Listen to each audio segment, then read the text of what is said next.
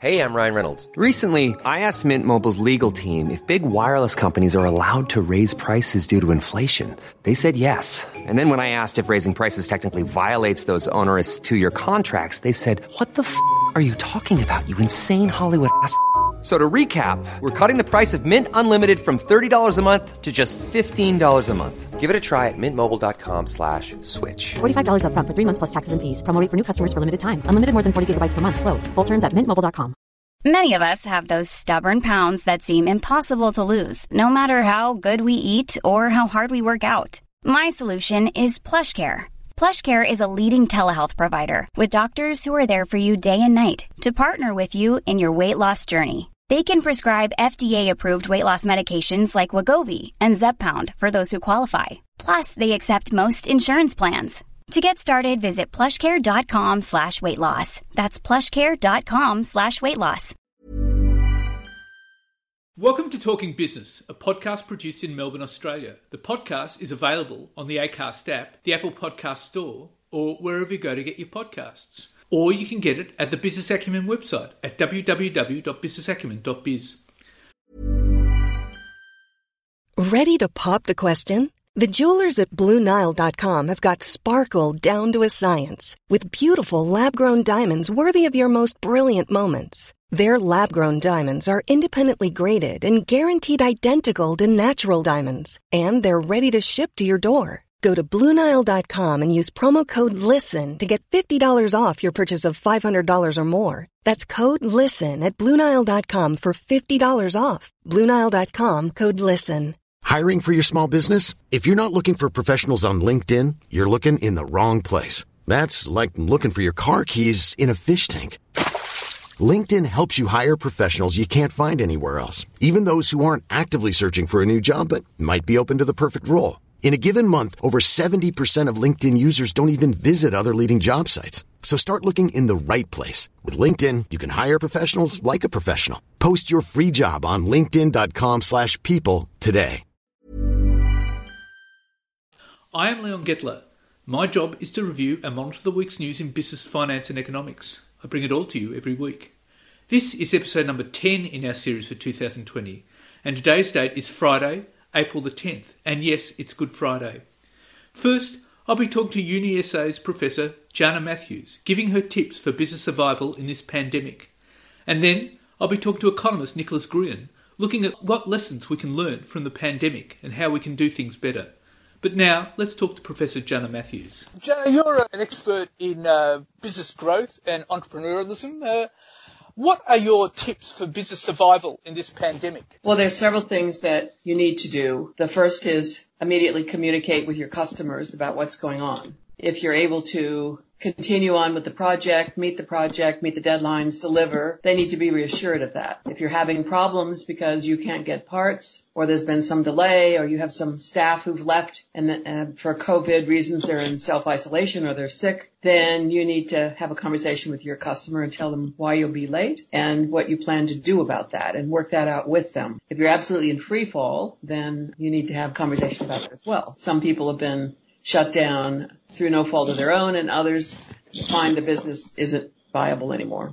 So second is you need to get all over your financials. You need to look at what is our cash that's coming in, who owes us money, who do we owe money to, what's our runway, how long are we going to be able to pay our bills. And third, you need to look at your staff and decide who is it who's going to be able to take us to the next level. You need to think about the products that you're offering and which ones people are, which ones they aren't, and make sure that you stop trying to push the ones that aren't selling because this isn't the right time or people don't need them right now. You certainly need to look at yourself and your long-term goals and say, am I up for this? I can cut back now, I can prune back, but is this still what I want to do with my life, or is there another opportunity someplace else? So this is a chance to step back. I guess a lot of businesses would actually be looking very carefully at what they're doing and may even actually leave their sector as a result. It's possible. Not every company will be able to live through this. Those that weren't very well managed, or those that didn't have a viable business plan or a business model, or where the market has changed and they didn't, some of those are not going to make it. That's right. You know, you look at the exits and entries of business every year, and there are businesses that go out of business every single year. So it's just an enforced time to step back and look at the business. Every year you have companies that don't make it through and stop doing business. What this does is an enforced, it's almost a gift. It forces you to step back and look at the business instead of just going along business as usual and, you know, sort of plateauing or going down very slowly. This is a forcing function for you to step back and look at the business and look at whether you want to continue, whether you think it's viable and whether you want to continue with this business. Now, the government has unleashed an AIDS package or several AIDS packages. Do you expect businesses will take advantage of that? Absolutely. Yes. I've already talked to people yesterday who said they're calling their staff and they're bringing some of them back and they're happy. I mean, they were crying when they had to lay people off because they worked very hard to get the staff in place and to let that evaporate sort of overnight was really where they had simply had grief about having done it. So some of them have already called some of their team members and asked them to come back. Okay, and of course there are also government grants available too, so yes. Maybe companies should check those. Oh, I'm surprised how companies have not picked up on the grants that have been available. Either they don't know about them or they don't want to do the paperwork related to them or they don't understand what a gift it is. You don't have to pay that money back. You don't have to pay interest on it. Government isn't asking for equity in your company. It's just sheerly a gift to enable you to do what you want to do anyway. So yes, definitely look at the government grants. And what about the banks? I mean, if there's a shortfall, they could always go to the bank for a loan, couldn't they? And the banks would be more than willing to lend them now, wouldn't they? Well, absolutely. Again, the banks are very willing and very definitely want to work with. Part of the question for the bank always is this a viable business plan? And do they have a sense that they'll be able to take the business, be able to repay the loan? That's got to be a question. They've got to look at the viability. But in many cases where they think the company has been doing well and suddenly it's been run into this brick wall, nothing of it's doing, they will be more than happy to loan money. And as I understand, interest free for 6 months and you don't have to do the repayments for 6 months. So that's again a gift. You have to have some money to step back, look at the company, put in the systems. Maybe it's paint the restaurant, talk with your employees about what would be the next step for us to take. What should we keep doing? What should we stop doing? How can we better serve our customers? There's a whole set of questions that every business owner should be asking. We just sometimes don't have the time to stop doing what we're doing, to take a breath and take time out and look at. Maybe some businesses need to look laterally. I mean, for example, I've read that car manufacturers in Germany are now making ventilators, for example, and Sure. Which is really interesting. Now, and I've noticed a lot of companies here are thinking laterally. I've noticed the other day there's been a growth in businesses now going on to Zoom, such as yoga classes and meditation classes. Right. And Bickford's is making hand sanitizers, as are gin companies, instead of gin and juices. Absolutely, yes. So businesses need to think laterally. So do you think many businesses will be doing that?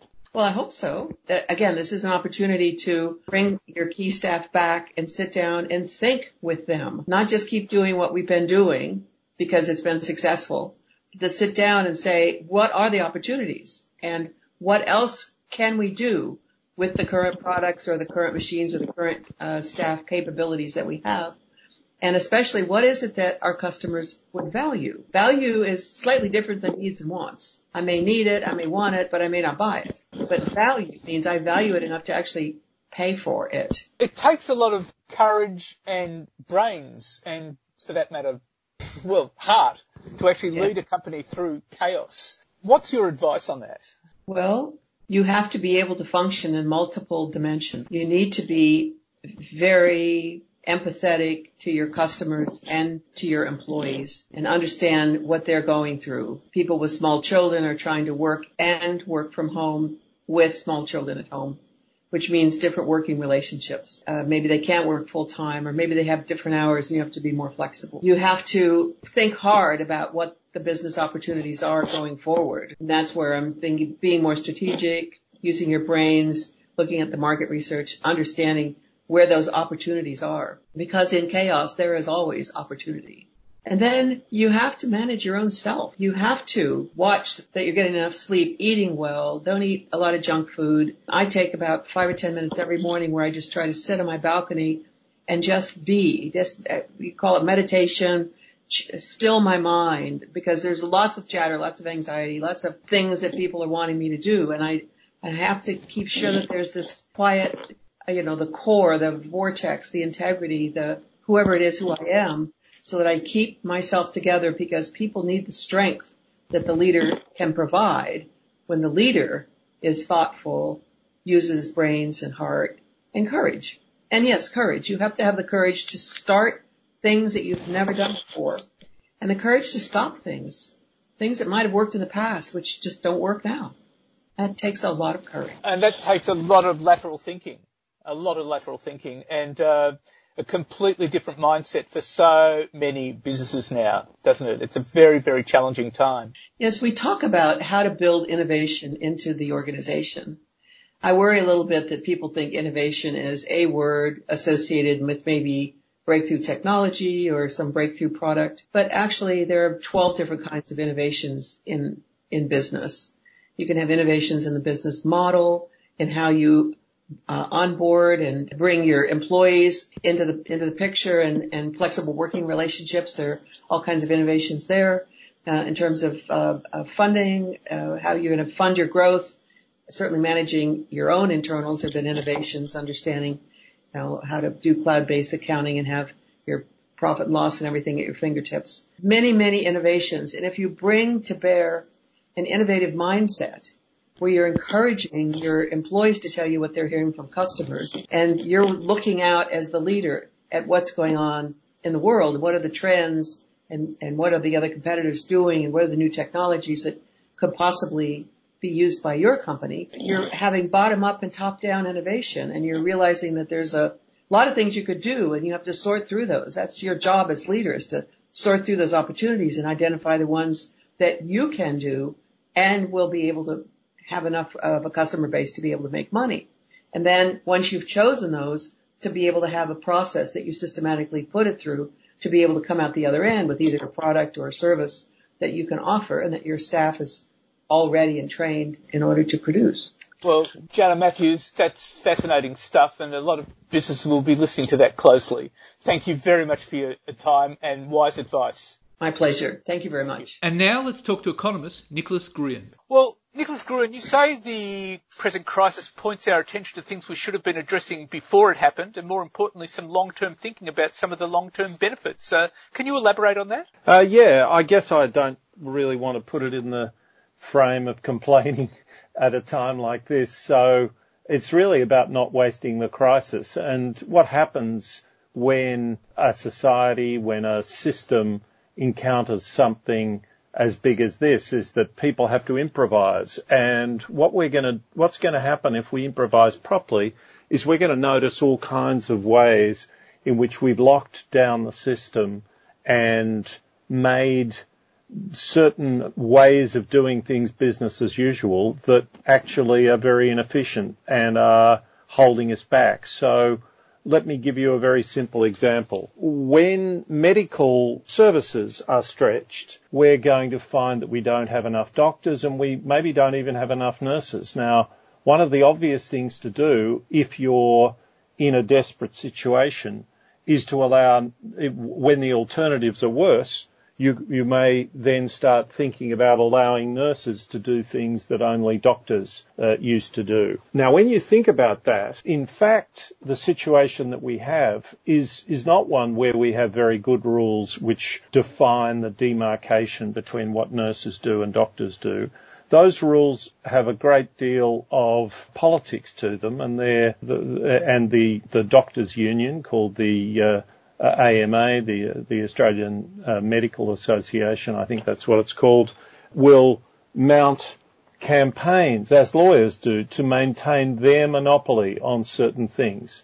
And so as things become desperate, if they become desperate, or in preparation in case they become desperate, those kinds of questions will be asked, should be asked. And really, what we should be trying to do is build some sort of evidence-based demarcation between what doctors do and what nurses do, and that's not really what we have at the moment. So that's a small example of the kind of regulatory rationalisation that we might have. And again, I stress, I'm not really arguing for more free market regulation or anything like that. I'm arguing for less politically driven regulation that's more evidence-based. And there are plenty of examples where we could be improving things in that regard, but with particular regard to medicine, developing vaccines, and so on. Well, it certainly shows us we need to be better at testing vaccines. So one of the things, and I certainly don't claim to be an expert on this, but when I've looked at the ways in which we regulate for pharmaceutical safety, the crude way of saying this, and I know a lot of economists, it would be easy to say this to economists, which is, oh, well, we err too much on the side of safety, and in a situation like this, taking more risks makes more sense. I think it's not, I think one can go about this more with a scalpel than with a machete. And one of the things that I've always noticed about pharmaceutical regulation is that two very important issues get tangled up into one. And one issue that's on everyone's mind is safety. But the other issue, which is extremely important, is efficacy, how well drugs work. Now, partly because our pharmaceutical market is a regulated one, it's not a free one, which makes quite a bit of sense, and because governments pay a lot for pharmaceuticals, governments want to know not just that a drug is safe, but also that it's efficacious, that it works better than some other drug. And so clinical trials, which can involve costs of hundreds of millions of dollars, tend to run safety and efficacy together. They're not completely together. Safety is the primary objective of early trials, and as you do more trials, they can focus more on efficacy. But one could be quite a bit more radical about that, and one could say that certainly at a time like this, the most critical thing is safety, and once we understand the safety implications of a drug, we understand how to use it safely and so on, then we can go about efficacy in a pretty relaxed kind of way. So, for instance, hydroxychloroquine, if I've pronounced it correctly, is an old malaria drug which various people think may be useful to treatment, I believe, in this situation. So I think we should be running clinical trials in hospitals, quite casual ones. We know how to use the drug fairly safely, and we could be giving one part of the population inside a hospital. So let's say we're talking about the doctors and nurses. We could be doing a randomized controlled trial within a hospital. That could all the data could be publicly provided, and quite quickly we would be generating good evidence about the use of this safe drug for this purpose. And if you multiply that with all the other possible sensible experiments we could be doing those right now. We could be getting the data out there. Other countries could be doing it as well, and so on. And you can imagine a very fast process of learning coming about. So that's an example of the kind of thing we should be doing. And I'm not even saying that I know that much about ways in which regulations stop us doing it, but I know that a lot of standard procedures won't be very energetically going out and doing that sort of thing. And I think that could be of great benefit now, but I would hope that it would then carry over into a period when we're not in crisis. If it's properly supervised, we can maintain safety standards and really amp up the rate at which learning takes place about what's useful in what circumstances. It might also address the blockages we have between the states and Canberra working together and make it work more seamlessly. That might be one of the things that it could do. Certainly, the whole idea of everyone involved in this being part of a knowledge commons is actually an idea that that I take from Toyota. So one of the things that Toyota does and pioneered is the idea that all of its suppliers are part of a knowledge commons. So if you become a supplier to Toyota, essentially what happens is Toyota offer you a lot of technical services from their own engineers, and they open their factories to you and much of their engineering facilities to you.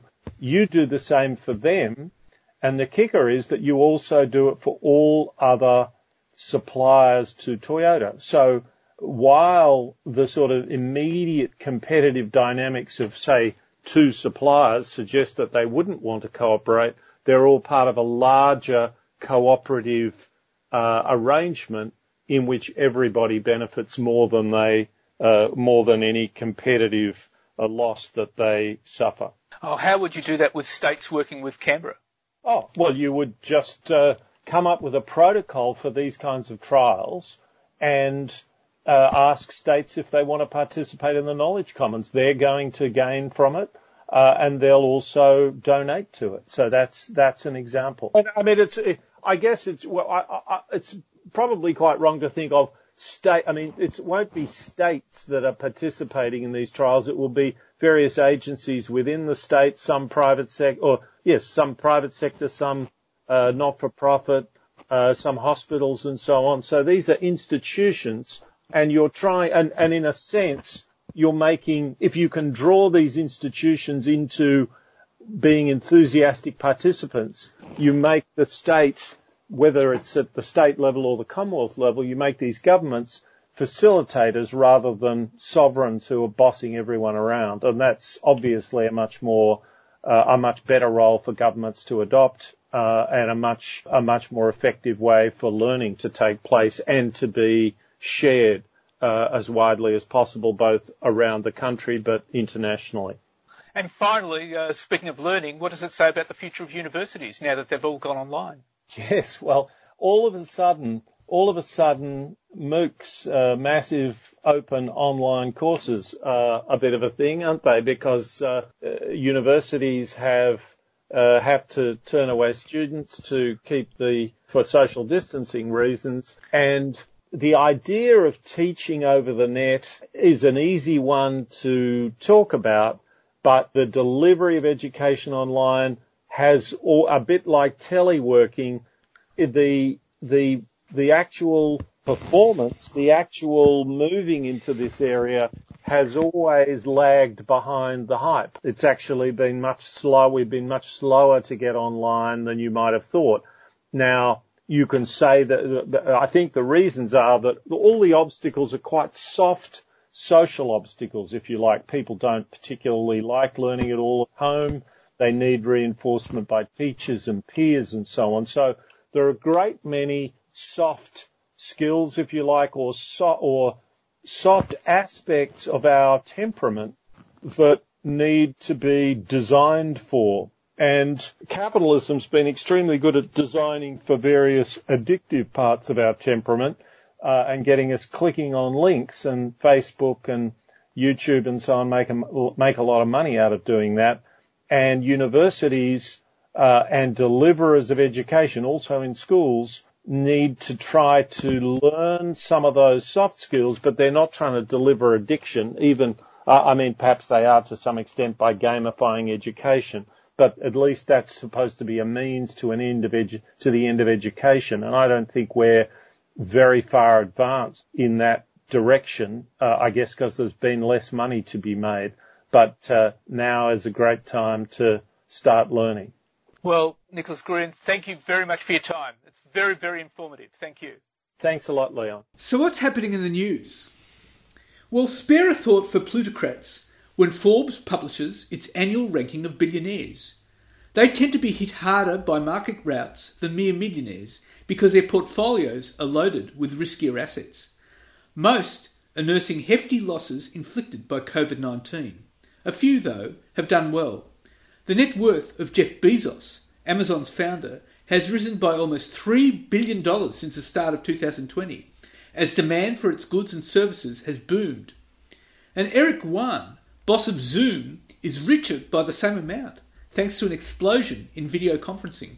And global aviation's peak body, the International Air Transport Association, or the IATA, has put 11.2 million jobs at risk in the Asia-Pacific region alone, as it pleads for government to support the hard-hit industry. The International Air Transport Association said worldwide job losses could reach 25 million if urgent financial support in the form of tax relief, loans or loan guarantees did not come soon. And ANZ Australian job ads fell 10.3% in March to be down 18.2% for the year. In trend terms, job ads declined 2% for the month and 13.1% for the year. This fall of more than 10% in March was the largest monthly fall since January 2009, during the GFC. Most of the fall occurred over the second half of March, as Australian COVID-19 cases escalated, restrictions on movement tightened, and shutdowns of non-essential services broadened. And Australia's trade surplus fell in February, with the decline in exports outpacing the fall in imports. The Commonwealth Government's ban on travellers from China to Australia looks like it was a key contributor, with travel exports down over 14% for the month. This is the largest percentage fall in almost 2 decades. A decline in resource exports, primarily from iron ore exports and non-monetary gold, was the other main reason exports fell. And 2/3, or 66% of Australian businesses reported that their turnover or cash flow had reduced as a result of COVID-19, according to the latest figures from the Australian Bureau of Statistics. In a survey taken by the ABS in the week from March 30, nearly half of trading businesses, 47%, made changes to their workforce in the last 2 weeks as a result of COVID-19. As much as 70% of accommodation and food services temporarily reduced staff work hours. 2 in 5 businesses, or 38%, changed how they delivered their product or services, including shifting to online services. Over a third of businesses have renegotiated their lease and rental arrangements, and a quarter have deferred loan repayments. And businesses will be able to reduce workers' hours under a new JobKeeper enabling stand-down under changes the Coalition Government brought to Parliament on Wednesday. Attorney-General Christian Porter also confirmed that employers will legally be able to ask workers to take most of their leave while still receiving the $1,500 a fortnight job subsidy from the government. But workers must be left with their final 2 weeks' leave and cannot be forced to use that up. Mr Porter has thrashed out the details of the new JobKeeper program with the Australian Council of Trade Unions, but he said they had agreed to disagree on casuals, with the government refusing to budge on its insistence that to qualify for the JobKeeper payment, a casual needs to have worked with the same employer for at least 12 months. A number of non-Australians on working visas will also miss out. New research reveals the impact COVID-19 is having on the mental health of Australia and New Zealand's workforce, with 45% of workers saying their mental health has declined over the last few weeks. In a study conducted by Qualtrics, a key finding reveals 65% of workers are feeling more stressed and 2/3 are feeling more anxious at their jobs. Additional key findings include the drivers for a decline in mental health are due to anxiety, 24%, being worried about their job, 20%, stress, 18%, working from home, 9%, and feeling less busy, 7%. A third of ANZ respondents say they're feeling less productive working from home. Feelings of social isolation, 14%, is the hardest thing about working from home, followed by feeling connected to a team, 9%. And half of respondents said having a pet has helped reduce their anxiety. The research surveyed 2,757 workers from the US, UK, France, Germany, Australia, New Zealand, and Singapore between the 27th of March and the 2nd of April. And the Australian economy is set to contract by almost 4% this calendar year, and unemployment will spike to almost 9% as the country grapples with the COVID-19 pandemic before rebounding sharply at the end of 2021. The Australian Financial Review's Economist survey for the March quarter showed economists are forecasting a median 3.9% contraction in calendar 2020. The virus has claimed tens of thousands of lives around the world, caused 1 million infections, and has already taken a toll on global growth, with the latest US unemployment rate soaring to its highest point since 2009 at 4.4%. Australia won't escape the economic fallout. For the current fiscal year, which won't show the full extent of the COVID-19 hit to the economy given it started in the third quarter, the median economist forecast is for a contraction of 1%. The economic pain is expected to continue through fiscal 2021, with a median forecast for a contraction of 1.5%. Now, two straight quarters of negative growth are widely regarded as the definition of a recession, something Australia hasn't experienced since 1991. It won't be until the end of 2021 that the economy will move back into growth. The median forecast for the end of 2021 is for a rebound to 3.2%. Every economist in the survey expects the unemployment rate to rise significantly from the current level of 5.1%, and the median forecast is that rate will hit 8.5% by the end of June. The jobless rate is expected to fall back slightly by the end of the year to 8%. Inflation is expected to stay well below the Reserve Bank of Australia's 2% to 3% target band, the economists believe. It will hit 1.4% by the end of June, according to the median economist forecast, and fall further 1.25% by the end of the year. And the millions of Australians suddenly working from home to combat the coronavirus pandemic could result in workers' compensation claims skyrocketing. Occupational rehabilitation provider Rehab Management has recorded a 17% increase in mental health claims since mid-January, when the coronavirus started to emerge. This is across its workers' compensation, compulsory third-party and government agency clients, and includes mental health as both a primary and secondary condition. Meanwhile, workplace health and safety experts warn employers must act now to avoid a spike in physical injuries from poor ergonomic workstations, decreased movement and trip hazards from electrical cords or children's toys. Rehab Management Chief Executive Marcela Romero said she expected mental health claims to double over the next 6 weeks as more people are forced to stay home. If sustained, it could go up significantly over the longer term, as it did during the global financial crisis in 2008. And police officers were deployed to supermarkets after Woolworths and Coles pledged to dramatically escalate their social distancing policies in an effort to stem the spread of COVID-19 ahead of the Easter rush. From Monday, Woolworths and Coles limited the number of customers in stores, and shoppers needed to wait in cordoned-off queues outside the stores until people inside left. Traditionally, the Thursday in the lead-up to Easter is one of our busiest times in store. We ask our customers to pre-plan their Easter shopping to avoid the usual Thursday spike in numbers, said Woolworths Managing Director of Supermarkets Claire Peters. Customer limits will be specific to each location and based on the size of the store. Our store managers will use common sense discretion to manage this in the interest of safety. Ms Peters conceded Easter this year will be different, but says staff would do their best to manage the demand for essential items. Security guards and police officers are expected to manage the queues at peak times and enforce the 1.5 metre social distancing rules. And blood products giant CSL has joined forces with Japanese rival Takeda in an unprecedented move to develop a COVID-19 plasma treatment that uses the antibodies of recovered patients to help the seriously ill. The therapy, which is being developed from scratch, will be a hyperimmune treatment requiring plasma donations from many individuals who fully recovered from the respiratory virus and whose blood contains antibodies that fight COVID-19. Using blood products from people who have recovered from an illness to help the critically ill is an old approach that had been used against polio. Convalescent plasma therapies were also used in the effort against SARS, MERS and Ebola. When someone contracts a virus or receives a vaccine, their immune system develops antibodies or proteins that bind to parts of a virus to prevent infection. This is known as active immunity. It can take someone a week or so to start producing antibodies when they're infected with the virus for the first time. But if they contract it a second time, their immune system responds to the virus more quickly. Hyperimmune therapies, like the one being developed by CSL Takeda Consortium, are a form of passive immunity and are designed to help people who cannot synthesize the antibodies. The alliance was formed with the idea that by working collectively, the time to market for a new therapy could be significantly reduced.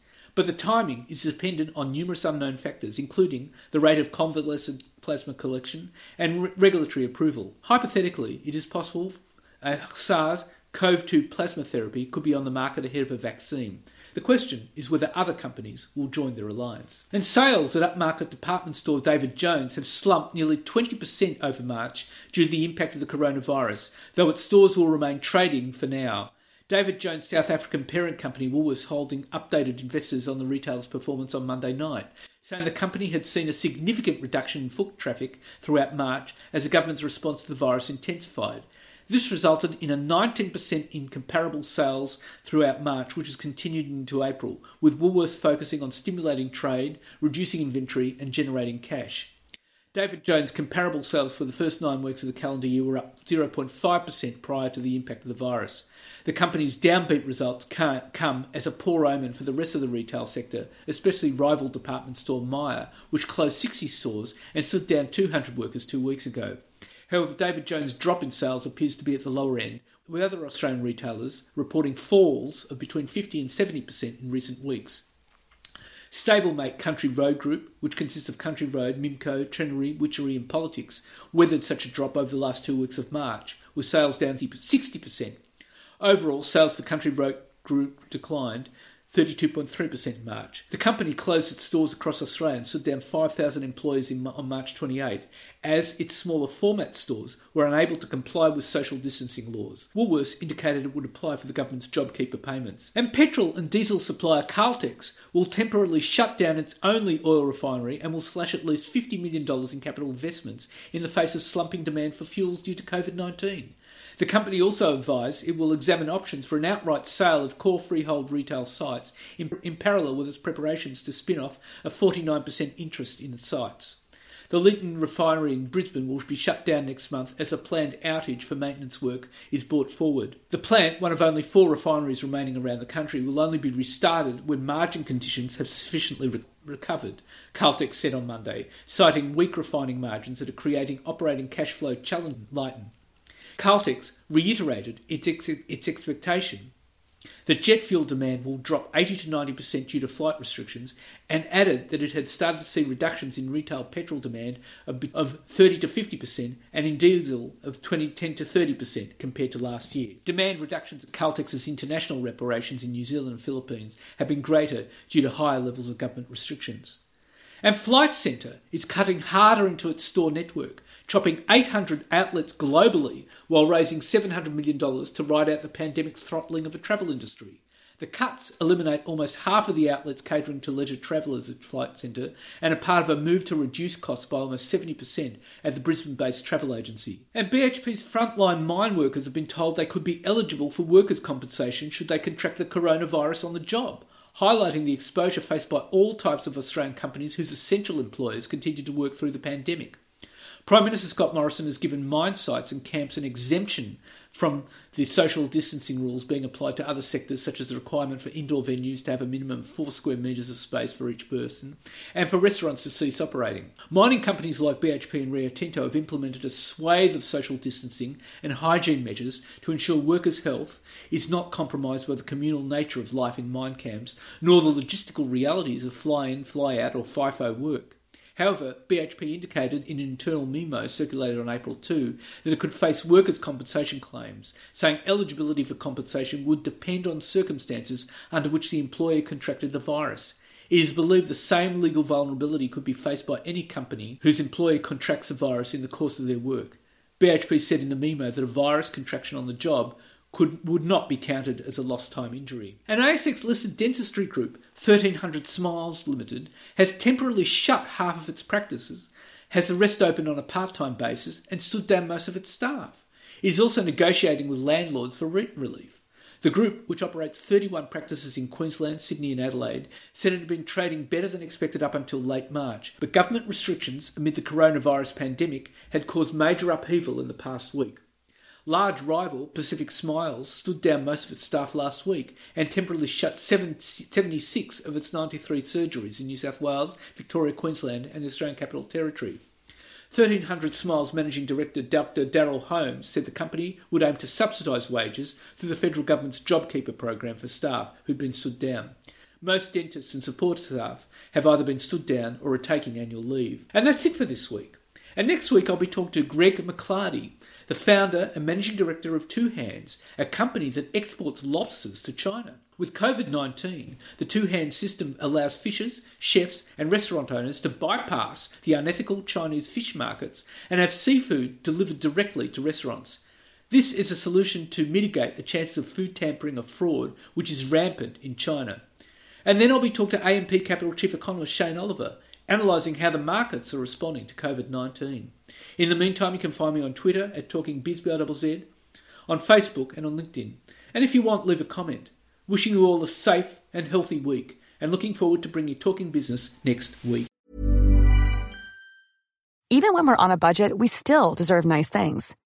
Quince is a place to scoop up stunning high-end goods for 50 to 80% less than similar brands. They have buttery soft cashmere sweaters starting at $50, luxurious Italian leather bags, and so much more.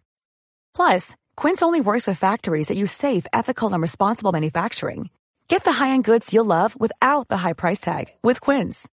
Go to quince.com/style for free shipping and 365-day returns. Hey, folks, I'm Mark Maron from the WTF Podcast, and this episode is brought to you by Kleenex Ultra Soft Tissues, your ally to help tackle your allergy symptoms this season. I love the change of seasons, but nobody loves pollen and all those other things floating in the air that make you sneeze during this nice weather. Kleenex Ultra Soft Tissues are hypoallergenic and allergist approved. So fight back against watery eyes and runny noses without worrying about irritating your skin. For this allergy season, grab Kleenex and face allergies head on.